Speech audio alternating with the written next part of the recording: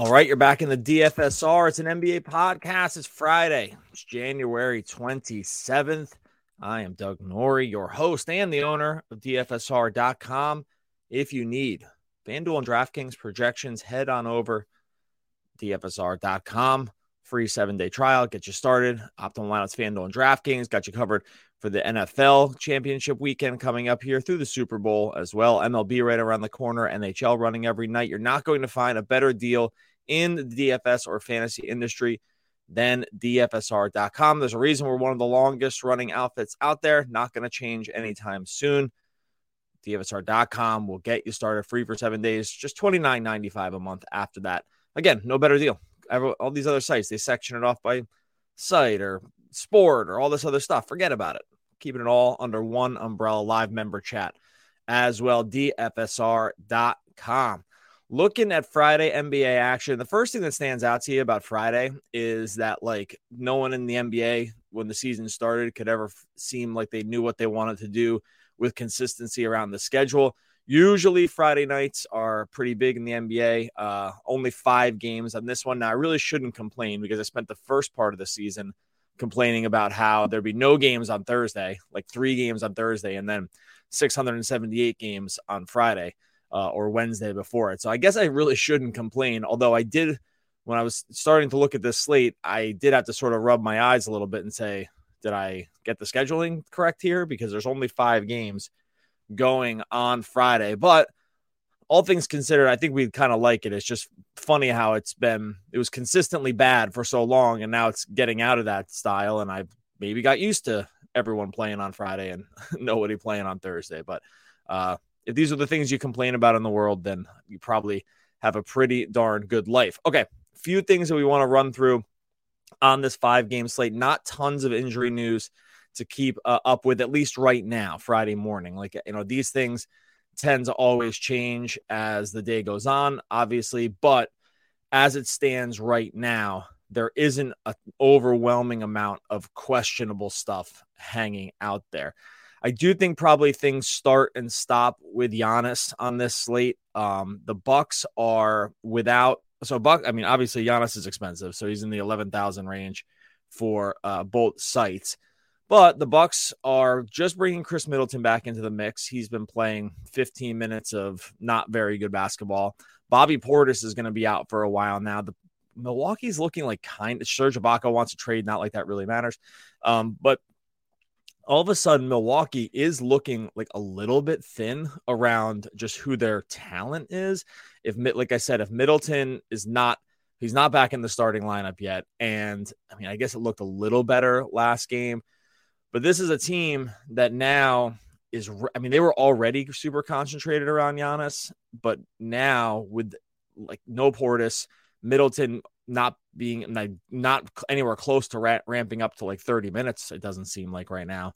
It does seem like they're going to need even more Giannis, and that's saying something for a dude that kind of does everything anyway. He was a chalk play last game. It was a total disaster on the turnover front. He had 9 turnovers. He had 6 turnovers in the first half or something like that. He still ends up getting close to getting there on his price. 33 points, 14 rebounds, 4 assists, 3 steals in just 31 minutes. Foul trouble and turnover stuff did do him in, but this is one of the best fantasy guys we've ever seen in our life. So even with limited minutes, and 31 is definitely limited for him, he can still get there. I think you pretty much start with him and figure the rest of it out around him. This is sometimes easier said than done on the price, even at over 11,000 on DraftKings. You are going to have to take a hit at some spots with value plays, possibly, although there are some interesting guys over there. But look, Milwaukee has a 238.5. This game has a 238.5 over under. Milwaukee's 8-point road favorites. The Pacers play a super fast pace on the season. I think they rank 3rd overall in pace. They're tied for 3rd with the Lakers in terms of pace. And then on the season, they're a 25th ranked defense. This is a pretty easy spot. Not really all that much to think about with him. So I think you're starting with him and you're basically figuring the rest out. I think you can also stack him with Drew Holiday. I think a lot of the same ideas around how the Bucks are struggling around health right now do apply to Holiday as well. He took 20 shots, led the team in usage last game. The minutes are going to be high. Milwaukee, they're not going to go for it all in the regular season, but we have seen them, dial it up for the regular season minutes. So I think you feel pretty good about Holiday. You like him obviously a lot more if Giannis is out of the lineup, but I think too many people probably keep that in their head around, Giannis on, Giannis off when it comes to Holiday. And I do think there's value for him, even if the Bucks, even in this current state of the Bucks, because I just think they have other problems. 8,000 range on both FanDuel and DraftKings. I think it's still probably fine because the matchup is one of the better ones on the slate. In terms of other guys, do you believe Pat Connaughton's 38 minutes from last game, 19 points, 12 rebounds? This has not been a spot that they've wanted to do with Connaughton in the past. Even starting sometimes, he can be a really frustrating play because the minutes kind of trend around 30. The usage can be kind of low. He can kind of be a do-nothing in terms of some of the other stuff. But I will say if 35 minutes for Pat Connaughton is going to be the new reality, then 4,100 on DraftKings is an absolute smash spot. And the price on FanDuel is a little higher, so I don't think you're getting away with as much. Let me just look at that price real quick. Connaughton, this is not great because I just thought I had it in front of me. Yeah, it's 5,300 on FanDuel. Not as great of an idea there probably, but 4,100 on DraftKings. I mean, even at 32 minutes or something like that, you're feeling pretty darn good about Pat Connaughton. So I think overall, the Bucks are probably the place to start just because the matchup's so good. I think sometimes people can talk themselves out of these other guys when Giannis is around because he commands so much from a fantasy perspective from the points, assists, rebounds standpoint.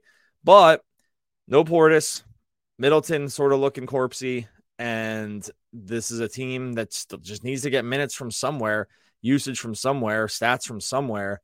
And if they're going to concentrate those minutes around guys like Connaughton and Holiday, I think you can feel pretty good about it. Other injury pieces that we need to keep an eye on. Donovan Mitchell sat out on Thursday evening with a groin injury. Darius Garland is a lock and load play. When Mitchell sits, Caris LeVert is the same as well. We're not sure his status as of right now. That him sitting on Thursday could have been a preemptive move just because they knew they were on the front end of the back-to-back in the Cavs. That is hard to know at this point. I mean, Mitchell, I think, clearly is dealing with something. It's just hard to know the severity of it when you factor in that they are on the back-to-back here. So Garland, without Mitchell, I think you easily run this. I don't think you have to think too much about it. You've taken strong looks at his overs and points and assists also when they're running against OKC. I actually think there's a world where you can think about him even if at 8,500, even if Mitchell is back. It doesn't make it feel as good, obviously. And I think we'll have the news prior to lineup lock where the Milwaukee and Indiana go off at 7, Memphis and Minnesota at 7:30, and then Cleveland OKC goes off at 8. I think you can feel okay having him in there where he's not going to just totally submarine you. Obviously, the overs on some of those stuff, if you have to put it in early, get a little tricky because it's not going to look as good with Mitchell back in the lineup. OKC plays a really fast pace. They have been really good on defense this year, 10th overall in defensive efficiency. So while the matchup is a pace-up matchup, they do make up for some of that on the defensive end. But I think with Garland, I think I'd feel okay-ish around playing him here, even if Mitchell is back. Although there's probably a world where we can just pivot into something else. Caris LeVert is the either Mitchell plays or Mitchell doesn't play. And that's that's where we're considering or not considering Caris LeVert. The performance by him on Thursday against the Rockets was really underwhelming. 32 minutes. He takes 10 shots, which ends up being tied for third most on the team because of Evan Mobley, who we'll get to in a second here. LeVert at 32 minutes, 10 shots, 12 points is pretty much a disaster. He was a popular play. You would expect a lot more from him if Mobley is going to work his way into a secondary scoring option without Mitchell. That probably does end up cutting into LeVert. They are getting a little stronger on the bench here, although we'll have to see about the status of Ricky Rubio. So LeVert is definitely totally binary. Mitchell doesn't play. I think we feel pretty good about playing him. Mitchell plays, back to the bench, and I think we're not really thinking about him anymore. Evan Mobley and Jared Allen, these guys are still just coming way too cheap on DraftKings. This is a little bit ridiculous, especially with Allen at 6,000. Mobley was a complete and utter chalk play on both sites last night. He's still sitting under 7,000 on DK. He's 7,300 on DraftKings. Sorry, on FanDuel. This is a pretty not that difficult to call. I actually think with him, unlike, say, LeVert, but maybe a little bit more like Darius Garland, you feel pretty good about these prices, especially at DraftKings, even if Mitchell is back in the mix. I don't think he's pulling 17 shots back out, but we have seen the usage for him tick up at times here. He had 17 shots yesterday, obviously no Mitchell. 11 shots the game before, finishes with 12 and 7 against the Knicks. 27 shots against the Bucks, where he goes for 38 and 9 in a complete slate breaker back last Saturday. And then did get 12 and 15 shots in the previous two games for 17 and 18 points and threw in 15 rebounds. He can spike the rebounds. The floor is high enough in like that 8 or 9 range to keep you not really worried about getting buzzed off of his price. He's definitely coming around in terms of the scoring. I am on Mitchell no matter what the status of I'm on Mobley no matter what the status of Donovan Mitchell is here. I think the price is just right. You're not going to get completely crushed on it. There's too many scenarios where it goes really well for him. OKC, while good on defense, really lacks much in the way of an interior presence. We know the Thunder are just an absolute revolving door of who they want to start at center. Sometimes it's Mike Muscala. Sometimes it's Kenrich Williams. Sometimes it's Jalen Williams. Even like Darius Bazley's gotten a spot start here and there. None of them are centers. None of them are really any good. And this is a place where you can attack the opposing team. That goes for Jared Allen too. 6,000 on DraftKings. Don't really think you're thinking that hard about that one, right? Like 6,000, even with the usage low, making it up on blocks and rebounds is something that's pretty easy at that price. So I don't think we're worried too much about that. All right. So a lot to think about with the Cavs. That's definitely the injury piece we're going to want to keep an eye on. Like I said, I don't think you have to maybe think too hard on some of these guys, even if Mitchell were to return. I think you're really probably definitely taking that Cleveland -1. If you see it at -1 now, I think you're feeling okay about that. Excuse me, it's +1 right now with Cleveland, with OKC -1. That would definitely shift if Mitchell were to be confirmed back in the lineup. I actually think you can take the +1 now for Cleveland and feel okay about it. Our system has Cleveland just outright winning this game, even with home court advantage, stuck on the NBA here, or NFL, even with home court advantage kind of baked in.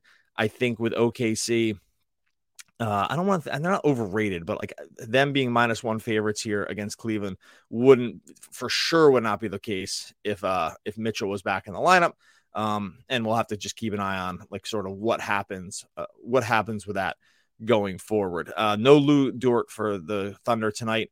That definitely hurts them on the defensive end as well. So I think there's enough reasons to kind of think about not betting against the Thunder in this game. Lose the best point of attack defender. Cleveland could get healthier here. Take that Cleveland +1 right now while you can get it, and we'll sort out some of the injury news a little bit later. All right. Pacers, TJ McConnell. Andrew Nembhard is questionable to return here. I'm really fascinated to know what the Pacers plan on doing without Tyrese Halliburton in the lineup. Halliburton is still probably a game or two away from returning. We know that TJ McConnell has been an absolute point god for the Pacers over the last 3 games. 33 minutes, 41 minutes, 39 minutes. He's averaging 19 points and 10 assists, and he spiked the 10 rebound game in there as well. I'd be fascinated to see what the Pacers want to do here. On the one hand, Nembhard had the starting job, and then it was McConnell that moved in here. On the other hand, McConnell, from a fantasy perspective, has been really good. The team is, 2-1 over the 3 games that he started. They had lost 4 in a row before that. Oh, no, sorry. They hadn't lost 4 in a row. They lost 6 in a row prior to that. We will have this news ahead of lineup lock, which is good because we're just not going to have to worry too much about it. Obviously, if TJ McConnell moved back into the bench, then we don't have to think about it really at all. If he stays in the starting lineup, he should be an 8K player, and he's 6,500 on DraftKings. So luckily, this is the 7 p.m. game. We'll have the injury news, we'll have the starting lineup news well in advance of having to make any real decisions.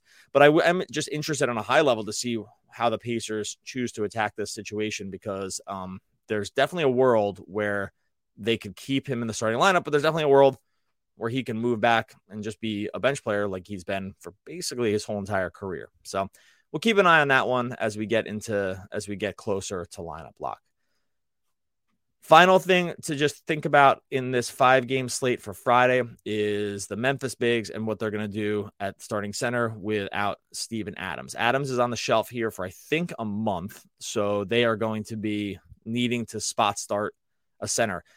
The reason I'm bringing it up as a question is because they've had 2 games without Steven Adams so far, and they've chosen to go 2 different directions in terms of starters. Last game, it was Brandon Clarke, who got the start against the Warriors. He played 32 minutes, got 1 for 19 points and 8 rebounds. We know this guy can be an absolute permanent beast from a fantasy perspective. So I think that from that standpoint, you're like, okay, Brandon Clarke's a pretty easy play. The problem is the game before that, when they played against Sacramento, they went with Xavier Tillman at center. He played 29 minutes, I believe. No, he played 30 minutes. He went for 10 points and 6 rebounds. And Brandon Clarke played 13 minutes. So we are in a little bit of a weird spot here. Memphis plays the 7:30 game. I think we'll know. They're going against Minnesota, who looks like they're going to have Rudy Gobert in. Maybe you think that because they have Gobert and a bigger presence, they want to go with Tillman. Whereas against the Warriors, who were playing Draymond at the 5, it was easier to go Brandon Clarke. I don't want to guess too much at this. Most times, good teams will just choose their starting 5 and let the other squad kind of figure out what they want to do. Memphis has already shown that they don't necessarily want to do that. And so I do wonder what they end up doing.